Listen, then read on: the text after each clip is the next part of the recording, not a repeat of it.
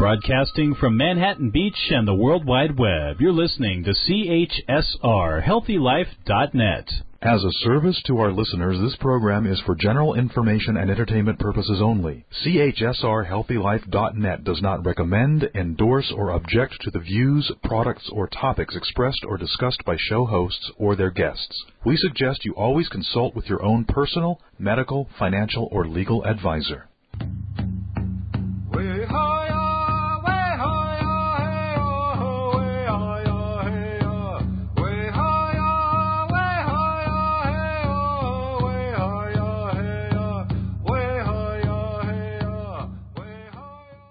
Bonjour, dear listeners. I greet you in the language of my Potawatomi ancestors and my tribe today. I'm Randy Kwiatkowski, host of the show, along with Carolyn Schmidt. I'm an enrolled tribal member of the Citizens Potawatomi Nation. This episode of Indigenous Perspectives originates not from my tribal homelands, but from Danthonia, the unceded traditional territory of the Abenaki people, who for thousands of years were and continue to be stewards of the lands to be found in the state of Vermont, in the northeastern United States, and across the Canadian border in southern Quebec province. I begin by acknowledging where we come from, as this program focuses on understanding our roots in Mother Earth and our connections with our ancestors. Today, we are exploring how to come to terms with and heal the wounds caused by the legacy of Indian residential schools where young Indigenous children in the U.S. and Canada experienced forced assimilation for nearly a century. For those listeners who are unfamiliar with this chapter of the continent's colonial legacy, here's a quick overview. By the end of the 19th century, education was seen as a tool to strip away the last vestiges of indigenous cultures. Parents were forced to give up very young children and send them away to distant boarding schools operated primarily by government agents in the United States and primarily by religious groups in Canada. More than 100,000 First Nation kids in Canada were exposed to these schools, which operated until 1996. In the United States, hundreds of thousands of American children, Native American children, were affected, with 60,000 Indian kids enrolled in boarding schools as recently as 1973. Upon arriving at the schools, long hair was cut, kids were given military-style uniforms, they were given English language names. They were forbidden to speak their native language under penalty of corporal punishment and sometimes severe food deprivation. Crowding, malnourishment, and mistreatment resulted in frequent runaways, deaths by disease, and an unknown number of unexplained deaths. Many victims were buried in unmarked graves, which are now being discovered and making news. I hope that this has not been a trigger for some of our listeners whose ancestors were involved, but this critical background for understanding the need for and challenges associated with what we hope will become a positive message about our healing and forgiveness as today's show unfolds. With that in mind, we turn to our guests, Bill and Grace Ann Weiser. The Weisers belong to an intentional Christian community, the Bruderhof, which has multiple communities here in the United States and one in Australia, which is where Bill and Grace Ann are today. So, bonjour, greeting, Bill and Grace Anna. Can you give us a brief overview of the Bruderhof and explain how coming to terms with its history and arriving at an appreciation of the act of forgiving came to you and your community? Well, thank you. It's a pleasure to be on. My name is Bill Weiser, and we are located in Kamilaroi country in northern New South Wales, Australia. And it's certainly a privilege to be on today. Just a thumbnail sketch of our history as a church, which goes back some 100 years.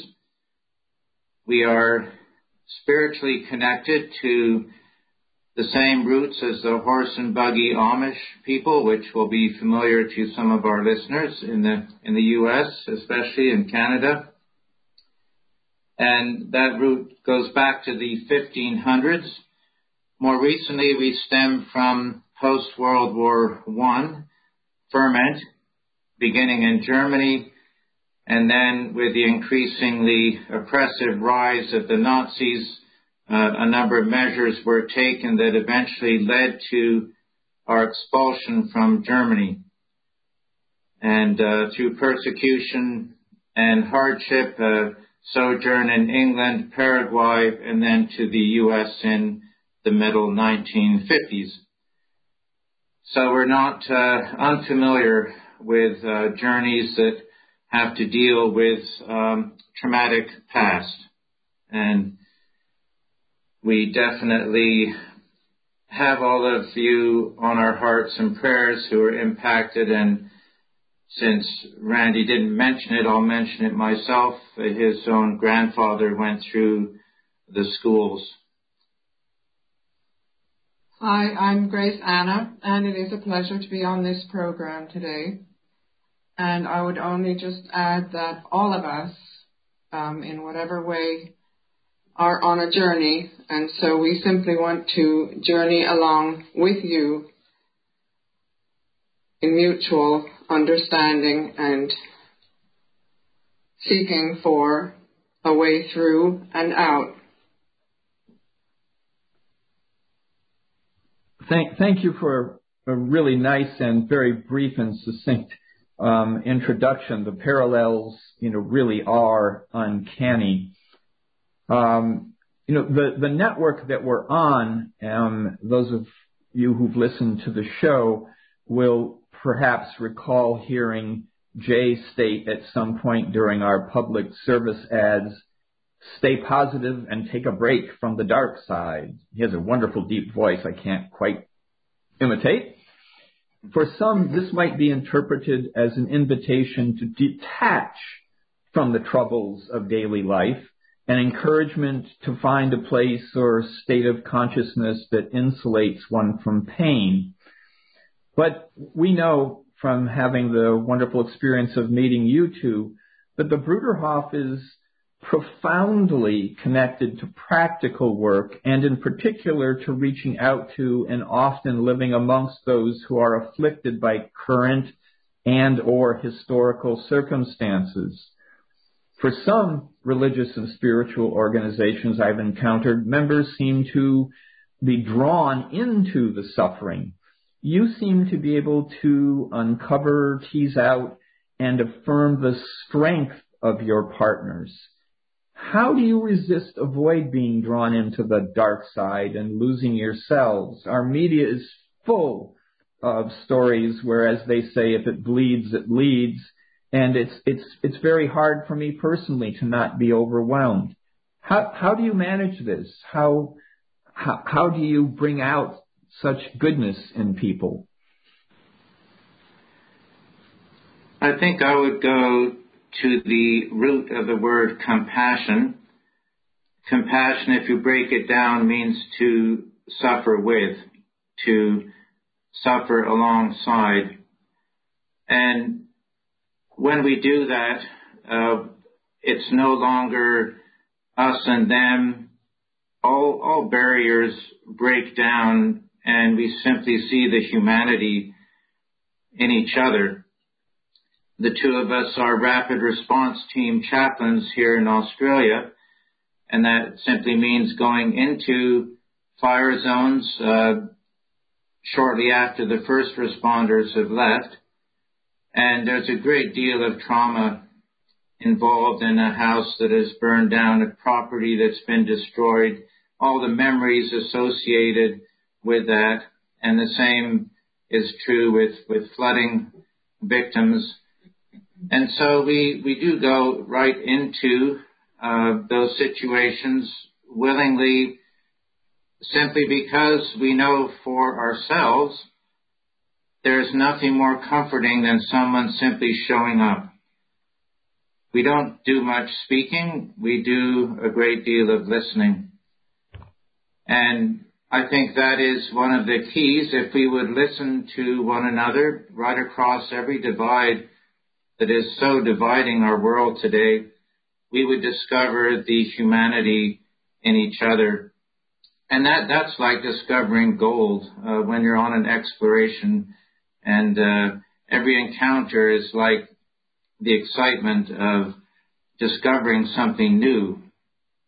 And so as you go alongside, actually it's all about finding the gold that may be hidden under trauma, may be hidden in many different ways. And we always find that in these encounters, we come away having gained so much personally, just simply by being alongside and listening and suffering with. So it's always a life-changing experience for us as well. And perhaps another example of that would be the prison ministry that we've been involved in over many decades now. And again, that's a voluntary step to go through the sometimes confronting experience of going inside through all the gates, the security, with all the razor wire and everything else. And inside, what do we find? I say we find gold. In lives that have been shattered, in lives that are at the present moment completely out of control of anything in their lives, except for one thing, and that is the choice that we can all make. Given untold trauma in our lives, we still have the choice to track a different future, to look to the chapter that's coming next, to grab onto that rope of hope when there is nothing else to grab onto. And that's our essential message, that rope exists. We're here alongside. Let's explore the way to a new chapter. And I think that's what we need to do around our globe right now. There is so much divisiveness, so many movements that are tearing down and destroying. And while we completely understand the immense frustration over hundreds of years of trauma that hasn't really ended, we need to together, collectively, find our way to a new chapter. Ultimately, we have to find the way to live well together on this planet. That's the question that we should be exploring. You introduced us to a book which we have begun to read, and we have to read it in small bits and pieces because it's so rich. The book is called Why Forgive. Can you introduce this notion of forgiveness into the process and equation and journey that you're discussing? Yes, we will. And the book itself was a product of a journey. The author was confronted by a horrific act in his locality that involved the kidnap, rape, and death of a small girl. And just massive trauma collectively in the community. And this was in a nearby town. And so the author grapples with all the complexities and nuances and impossibilities of forgiveness. And then rather than theologizing or pontificating, he simply leads the reader through stories of ordinary people who have chosen to forgive. And what I love about the book is it covers a complete range from kitchen sink arguments of a couple right through kidnap, rape, and murder, and helps the reader understand that every single one of us is victimized in life to obviously greater or lesser degrees. But I don't know anyone that I know who hasn't been victimized either by a person, a circumstance, something in life. And I would say that is life. the question is, what do we do with that victimization? We have the choice. We can either embrace victimhood, or we can look for another path. And the journey on that path is what the book describes in very specific instances of people who have chosen to forgive. And by telling these stories, the author relates the tale, and then he very gently leads the reader into the way through and out, and one can find some personal connection to one story or another as you go through the book. And it's been a tremendous help to us personally and to anyone that we have given the book to. Let me give you one specific example of using the book as a book study inside prison. So this was a minimum security prison north of New York City. I was doing a book study with a couple other volunteers, and around the table were about a dozen men who were in for murder. Their sentences were, each of them was 25 years to life. So after 25 years of incarceration, eligible for parole. We were partway through the book. An inmate came in who had just been before the parole board. We all asked him the question that we all wanted to know: will you be released? He said, no, they knocked me back for another year. But there's nothing they can do to me. I'm a free man. Now let's think about the setting.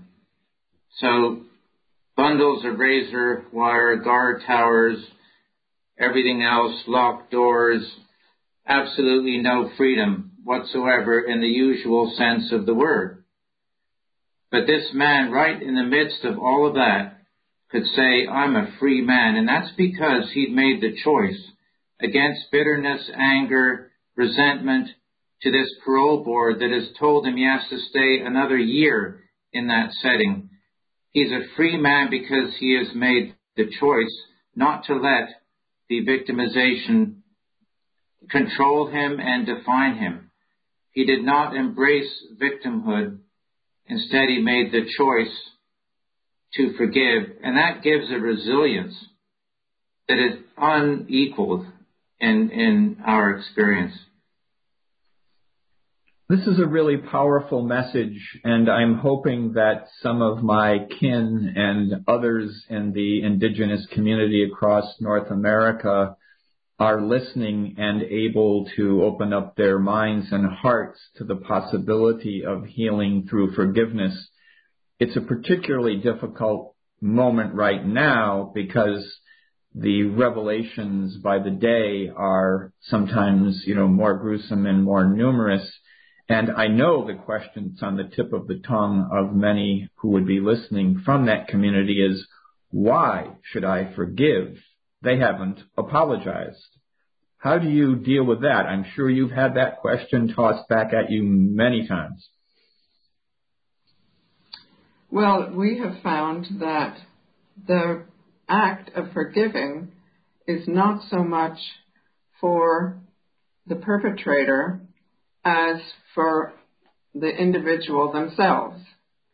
So, and there may be some times, as now in the current situation, where you are not able to forgive the perpetrators, but by finding forgiveness, it frees yourself regardless.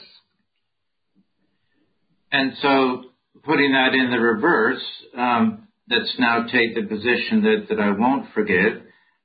Nelson Mandela, who certainly was victimized, who made the choice to forgive, he put it this way: maintaining resentment and anger is like taking a poison pill and hoping that it kills your enemy. So we are talking about internal healing that happens when we forgive. It heals the victim, regardless of what happens to the perpetrator.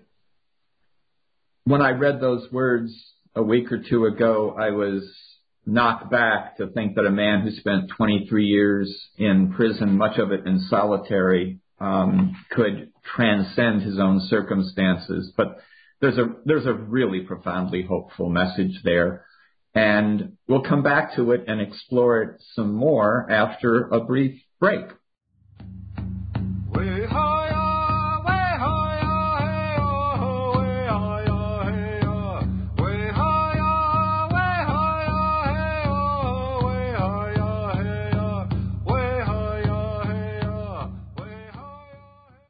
Citizen Potawatomi Nation's Cultural Heritage Center, located near Shawnee, Oklahoma, features 11 immersive galleries with digital and interactive exhibits. Visitors learn about the tribe's history from origin to modern days and gain an understanding of citizen Potawatomi oral traditions and lifeways.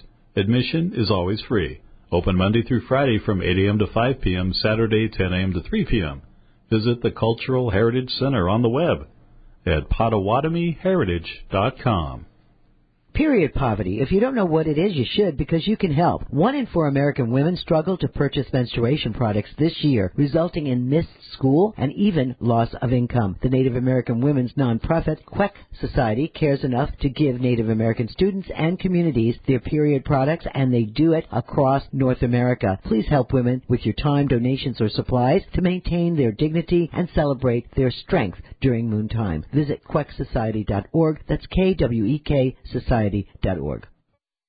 Listen up. The source for information and inspirational items about the struggle and wisdom of indigenous people is the Syracuse Cultural Workers. They are committed to peace, sustainability, social justice, feminism, and multiculturalism, and they create beautiful visual materials like calendars, t-shirts, cards, and more, including their Greetings and Thanks to the Natural World accordion poster that offers daily grounding for our relationship to the earth and its many fellow beings. Get so many wonderful items. Go there now. SyracuseCulturalWorkers.com.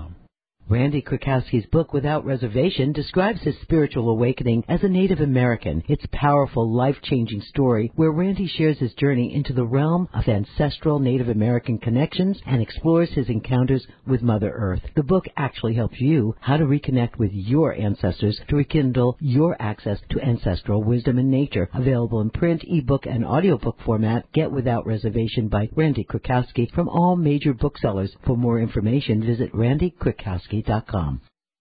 Feel you have no control over life? There's something you can do to make a difference for you, your family, and community. Stay positive and take a break from the dark side. Uplifting and enlightening. Listen to the positive side of podcasts.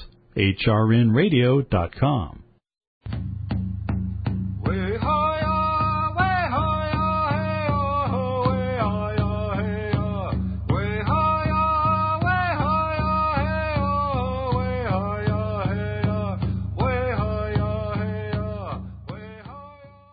Welcome back to the second segment of Indigenous Perspectives. Today's show focuses on ways that victims of trauma associated with Indian residential schools can work on healing themselves through forgiveness and letting go of bitterness.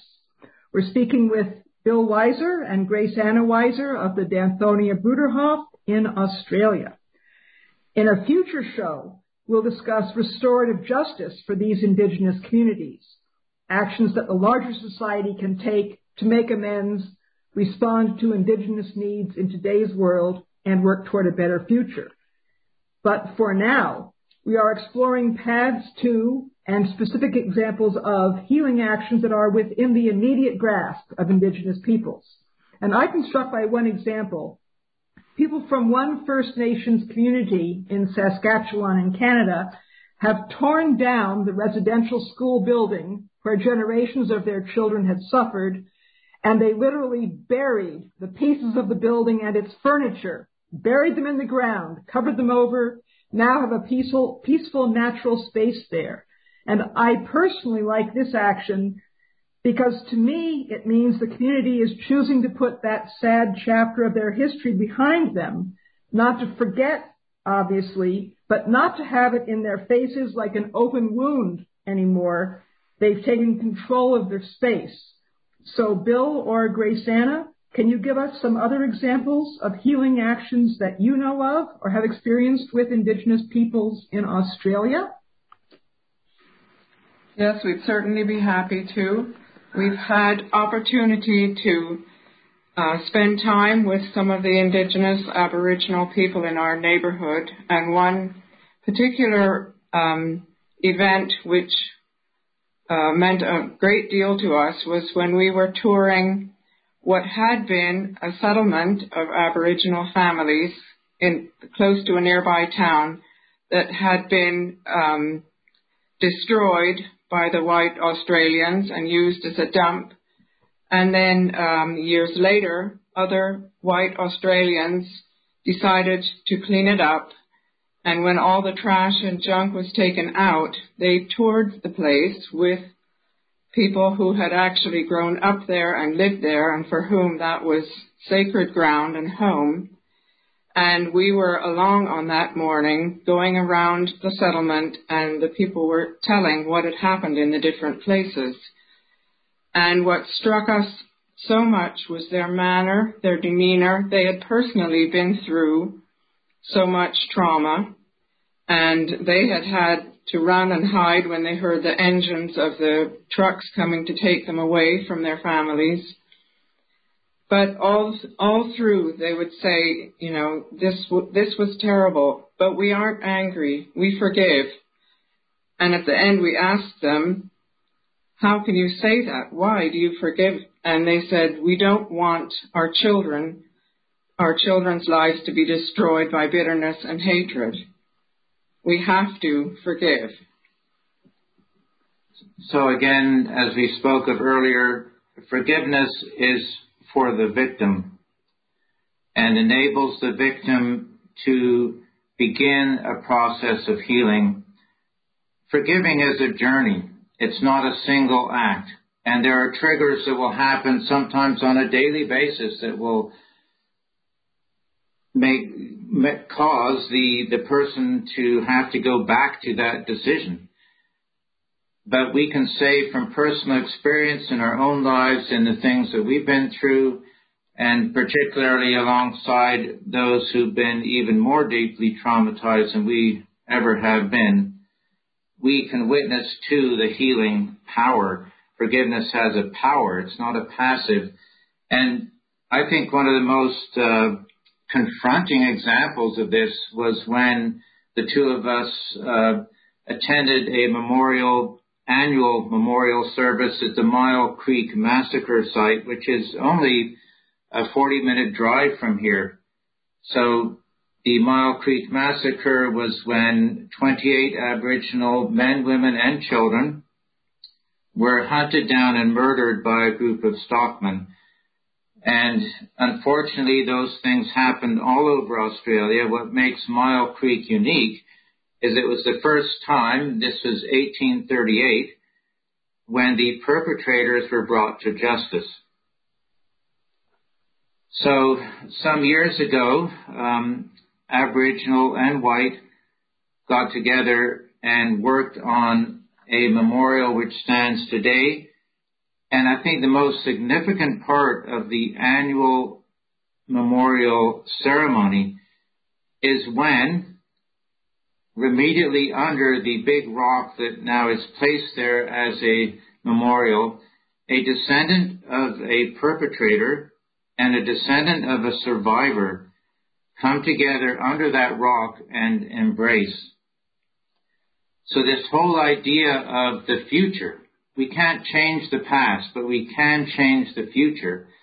That's the genius of that memorial. And Auntie Sue Blackrock, a Aboriginal elder that we know here locally, traces her history back to the survivors of the massacre. She put it this way: we won't forget, but we will forgive and walk down the path together. And I say that hits the absolute essence of what we're talking about. We're here today. We can't change the past, but we can walk together toward a better future. I've been thinking also and seeing how in many countries and localities, education is an important part of the whole idea of reconciliation. Can you expand on what you've seen works best as far as education about these issues? Well, when I came back from that ceremony, and here we have a homeschooling situation up to year 12, it's essentially a homegrown high school situation. I came back from that and I said every single graduate of our up to year 12 needs to go to that memorial service at least once. Because you have to see to believe the power of reconciliation. You have to experience it. And once you do, it changes your life. It changes everything. What I'm finding as a theme, and I'm hearing it for the first time, and it's obvious for me to say it now, but it hasn't been until this moment, is the degree to which you are personally involved with your partners and people who have lived this experience. It's not something you're reading in black and white in a newspaper or seeing, in distant places in the media. And I think we might want to come back and talk about that later in the program, because it's the essence of who you are and what you do. Thank you so much. We'll take a break and be back in a moment.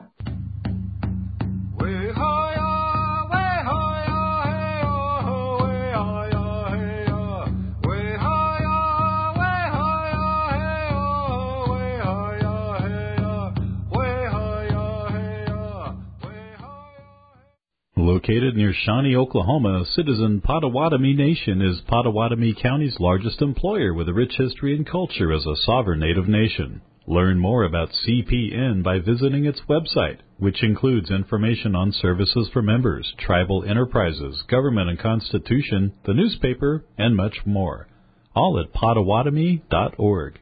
That's Potawatomi.org. Randy Krakowski's book, Without Reservation, describes his spiritual awakening as a Native American. It's a powerful, life-changing story where Randy shares his journey into the realm of ancestral Native American connections and explores his encounters with Mother Earth. The book actually helps you how to reconnect with your ancestors to rekindle your access to ancestral wisdom and nature. Available in print, ebook, and audiobook format, Get Without Reservation by Randy Krakowski from all major booksellers. For more information, visit randykrakowski.com. Since 1975, Inner Traditions has been publishing books for the healing and spiritual journey. Their mission is to rediscover, preserve, and protect these spiritual traditions of the world so that humanity will forever have the tools to create a better future that will celebrate and heal the earth. Inner Traditions books, card decks, and other products are available wherever books, ebooks, and audiobooks are sold. Or visit InnerTradition.com's online bookstore. And while you're there, sign up for their free newsletter to receive special offers. That's InnerTraditions.com. Period poverty. If you don't know what it is, you should, because you can help. 1 in 4 American women struggle to purchase menstruation products this year, resulting in missed school and even loss of income. The Native American women's nonprofit, Queck Society, cares enough to give Native American students and communities their period products, and they do it across North America. Please help women with your time, donations, or supplies to maintain their dignity and celebrate their strength during moontime. Visit quecksociety.org. That's KWEK Society.org. Don't get angry. Anger is a negative emotion that suppresses your immune system that may cause health problems. Make a positive difference by working together to protect and support your family, friends, and community. Take a break from the dark side. Uplifting and enlightening. Listen to the positive side of podcasts. hrnradio.com.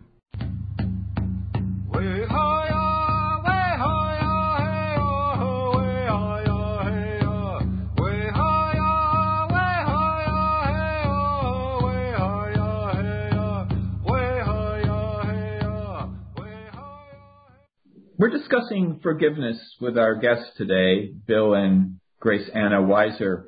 And I want to pick up on the theme of personally engaging face-to-face the people that we hope to help along the pathway on this journey of forgiveness, because most of us listening to this show if we have in the minds the current news, are experiencing it at a great distance, kind of as an abstraction, a fleeting news story or a few words on a printed page. You have a remarkable history of getting right down on the ground and connecting with people. Why don't you explain how that has unfolded at Danthonia in Australia? Well, of course, it was really exciting to come to a continent, an island that we had never been to.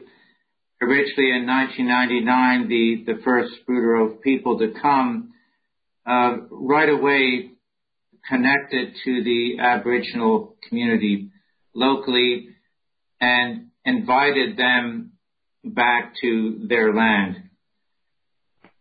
And initially to the consternation of neighboring property owners who saw the vehicles coming up the drive.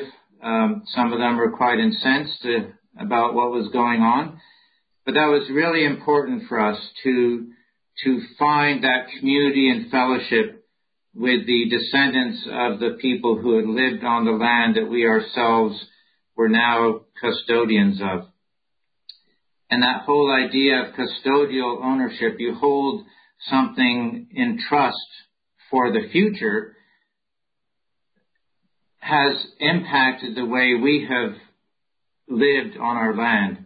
And so we have a very strong, sustainable, regenerative agricultural program. We're planting trees. The land has just completely blossomed under that care. And our Aboriginal brothers and sisters coming on the property feel absolutely at home. And in fact, I'll never forget one ceremony we were at. I asked one of the Aboriginal elders, one of my friends, to do the welcome to country, which is a traditional beginning of many Australian events and ceremonies. He said, I'll do it on only one condition. You people are part of our mob. So I'm not welcoming you as strangers to this land. You are our mob. I'll welcome us all to our land. That was an unforgettable moment of connection. There is no greater honor they could offer than to put you on that basis. But once again, you had extended the welcoming, embracing hand, and you had honored their heritage by beginning to restore their land to the status it had been. And when my colleagues who've been calling me on the phone or sending me emails looking at recent news, ask me the question, what can we do? What can we do to help? This is exactly the kind of answer I want to be able to give on a future program. Say, honor the land the way the original inhabitants would be. That is respecting them and their culture. But I can say very deeply and personally with total conviction that it's also honoring the ancestral spirits that for not just Aboriginal people, but all indigenous people, the ancestral spirits who are still there. As you know from reading my book, when I saw the play in Canada, Children of God, about the residential schools, I had the most remarkable experience of feeling my grandfather's presence, basically saying, Randy, this is the story I could never tell you. Thank you. Thank the players for letting us share this moment. And that kind of connection, that kind of healing, deep healing connection, not just with the land, but with our ancestors, is the most remarkable experience one can have as a human being. Let me just relate a couple thoughts from this elder, Billy Williams, with whom we're still very closely in touch. He says some really profound things around healing and restoration using the words of his own people. And there's a word that has three different layers: to heal, to restore, and to make whole. And it has to do with connectedness to country, which is what you're saying. Connectedness to the stranger. Hospitality is so important. And he says that's why we've been really blessed by and from Danthonia, from our traditional sense being a custodian. one of the key roles is to look after your visitors. And then he talks about two words, one meaning to listen, and the other, again, has deep layers. It means to think, to understand, to remember, to know, and ultimately to love. And when we do that, that opens us up to listening. And listening to one another is the initial key point that we have to do together. And as descendants of white settlers, we need to, first of all, just sit down and listen, be willing to listen to the stories of pain and trauma, and simply to, again, going back to that word compassion, to suffer with. And so Billy himself has struggled to find forgiveness, and he's on that journey, and he has chosen to forgive. And he says this, in the midst of the complexity of me trying to forgive, I do ultimately believe that my healing will come through my forgiveness. In compassion, that sharing of wounds, we see the hurts in another, and we know the hurts in ourselves, but we come back to that opportunity, that space for love. So forgiveness opens up a space for love, and when we find that in one another, that gold that I was speaking about earlier, then amazing things can happen, because the power is unleashed that provides resilience, and it shows us the way to chapter number 2. Well, I am struck because my concern in recent weeks has been about the discussion of intergenerational trauma. And it is a reality. And I think perhaps for indigenous people, it is a little unique because we do have these connections to our ancestors that, for me, I have to say, late in life, it's almost inexplicable, but it's very real. That said, another dimension of intergenerational trauma is bringing up the stories and the wounds and retelling them in a spirit of anger, and it inflicts the damage on the next generation. And I'm not blaming the victims here, but I am raising the question about whether we want to be co-conspirators and collaborators in re-inflicting that harm, which I think is what Nelson Mandela meant in that quote that you gave. I thank you for sharing this. We're going to take another break and be back in just a moment.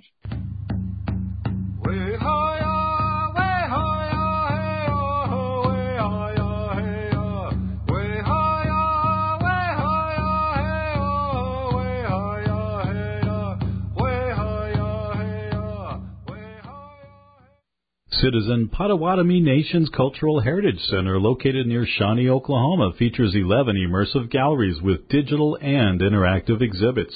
Visitors learn about the tribe's history from origin to modern days and gain an understanding of Citizen Potawatomi oral traditions and lifeways. Admission is always free. Open Monday through Friday from 8 a.m. to 5 p.m., Saturday 10 a.m. to 3 p.m. Visit the Cultural Heritage Center on the web at PotawatomiHeritage.com. Period poverty. If you don't know what it is, you should, because you can help. 1 in 4 American women struggle to purchase menstruation products this year, resulting in missed school and even loss of income. The Native American women's nonprofit, Queck Society, cares enough to give Native American students and communities their period products, and they do it across North America. Please help women with your time, donations, or supplies to maintain their dignity and celebrate their strength during moontime. Visit quecksociety.org. That's KWEK Society.org. Listen up. The source for information and inspirational items about the struggle and wisdom of indigenous people is the Syracuse Cultural Workers. They are committed to peace, sustainability, social justice, feminism, and multiculturalism, and they create beautiful visual materials like calendars, t-shirts, cards, and more, including their Greetings and Thanks to the Natural World accordion poster that offers daily grounding for our relationship to the earth and its many fellow beings. Get so many wonderful items. Go there now. SyracuseCulturalWorkers.com. Randy Krakowski's book, Without Reservation, describes his spiritual awakening as a Native American. It's a powerful, life-changing story where Randy shares his journey into the realm of ancestral Native American connections and explores his encounters with Mother Earth. The book actually helps you how to reconnect with your ancestors to rekindle your access to ancestral wisdom and nature. Available in print, ebook, and audiobook format, Get Without Reservation by Randy Krakowski from all major booksellers. For more information, visit randykrakowski.com. Where positive people and radio unite. HealthyLife.net.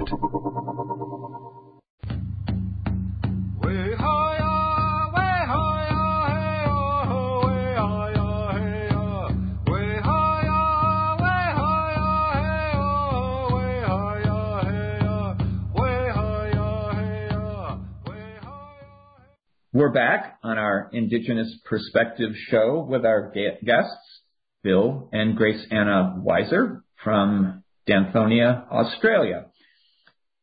In the last segment, we were talking about forgiveness and self-healing and healing as a group, as a journey.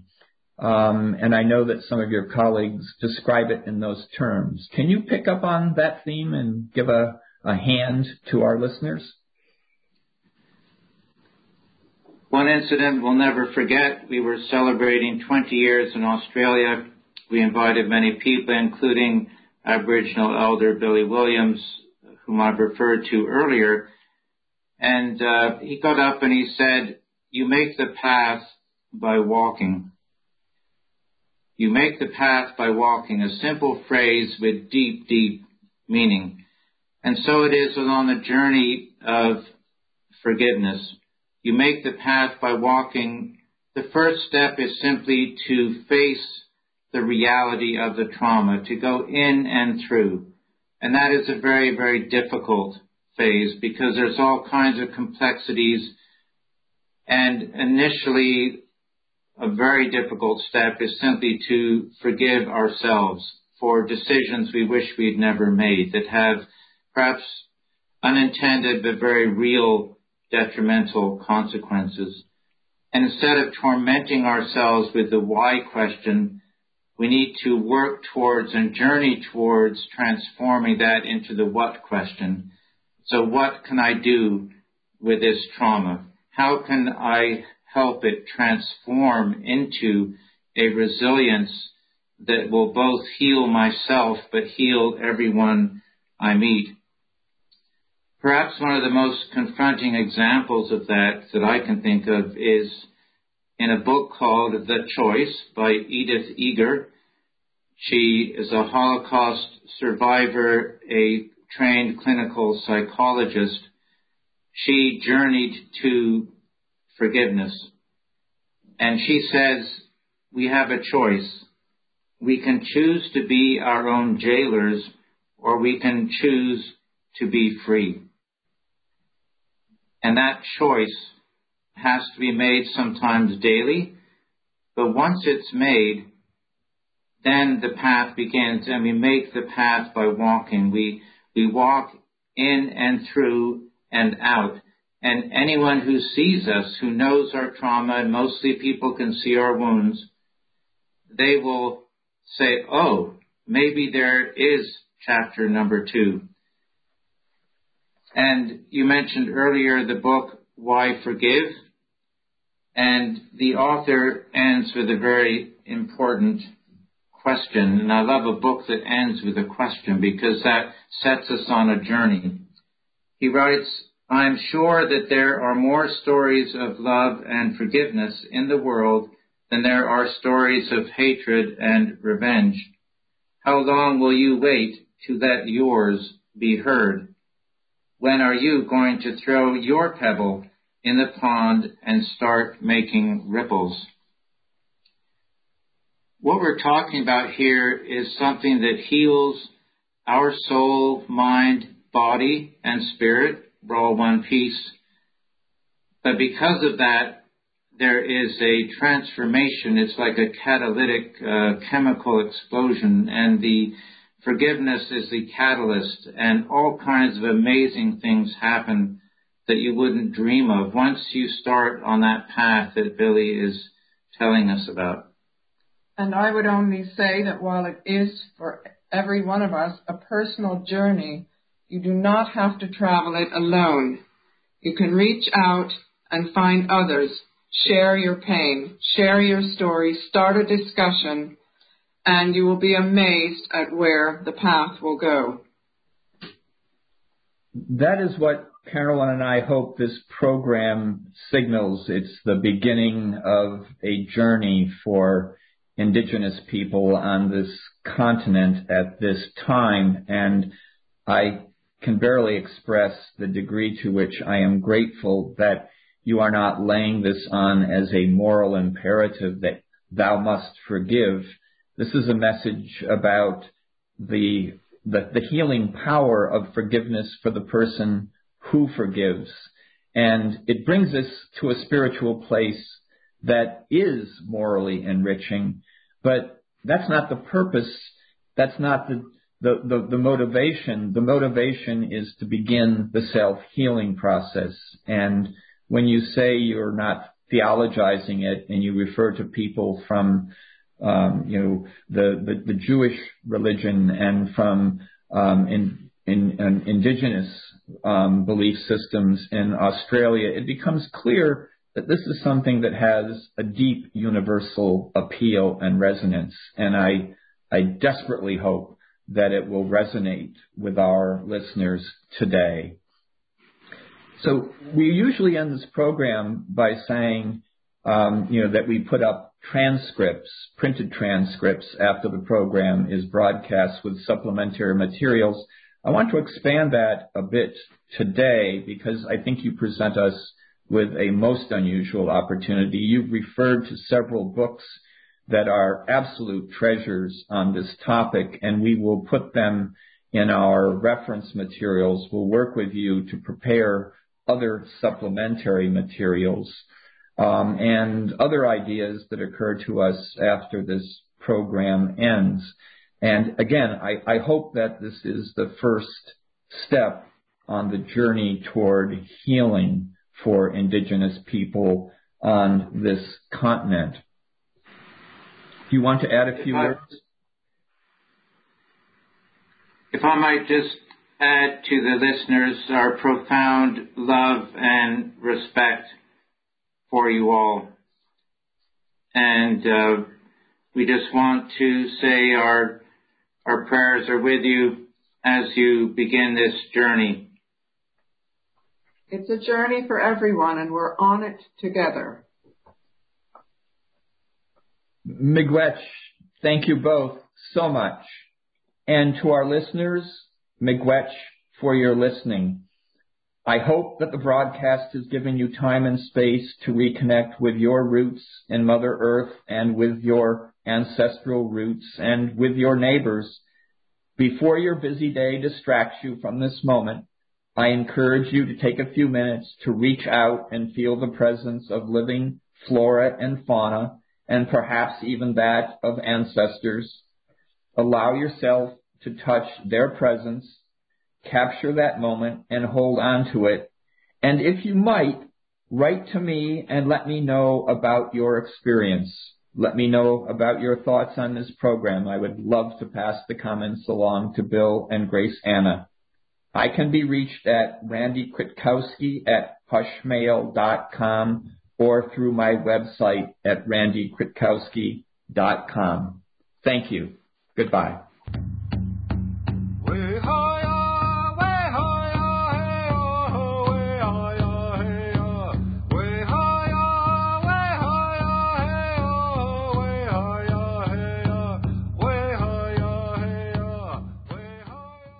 Located near Shawnee, Oklahoma, Citizen Potawatomi Nation is Potawatomi County's largest employer with a rich history and culture as a sovereign Native nation. Learn more about CPN by visiting its website, which includes information on services for members, tribal enterprises, government and constitution, the newspaper, and much more. All at Potawatomi.org. That's Potawatomi.org. Randy Krakowski's book, Without Reservation, describes his spiritual awakening as a Native American. It's a powerful, life-changing story where Randy shares his journey into the realm of ancestral Native American connections and explores his encounters with Mother Earth. The book actually helps you how to reconnect with your ancestors to rekindle your access to ancestral wisdom and nature. Available in print, ebook, and audiobook format. Get Without Reservation by Randy Krakowski from all major booksellers. For more information, visit randykrakowski.com. Citizen Potawatomi Nation's Cultural Heritage Center, located near Shawnee, Oklahoma, features 11 immersive galleries with digital and interactive exhibits. Visitors learn about the tribe's history from origin to modern days and gain an understanding of Citizen Potawatomi oral traditions and lifeways. Admission is always free. Open Monday through Friday from 8 a.m. to 5 p.m., Saturday 10 a.m. to 3 p.m. Visit the Cultural Heritage Center on the web at PotawatomiHeritage.com. Remember, help for a positive life. www.healthylife.net.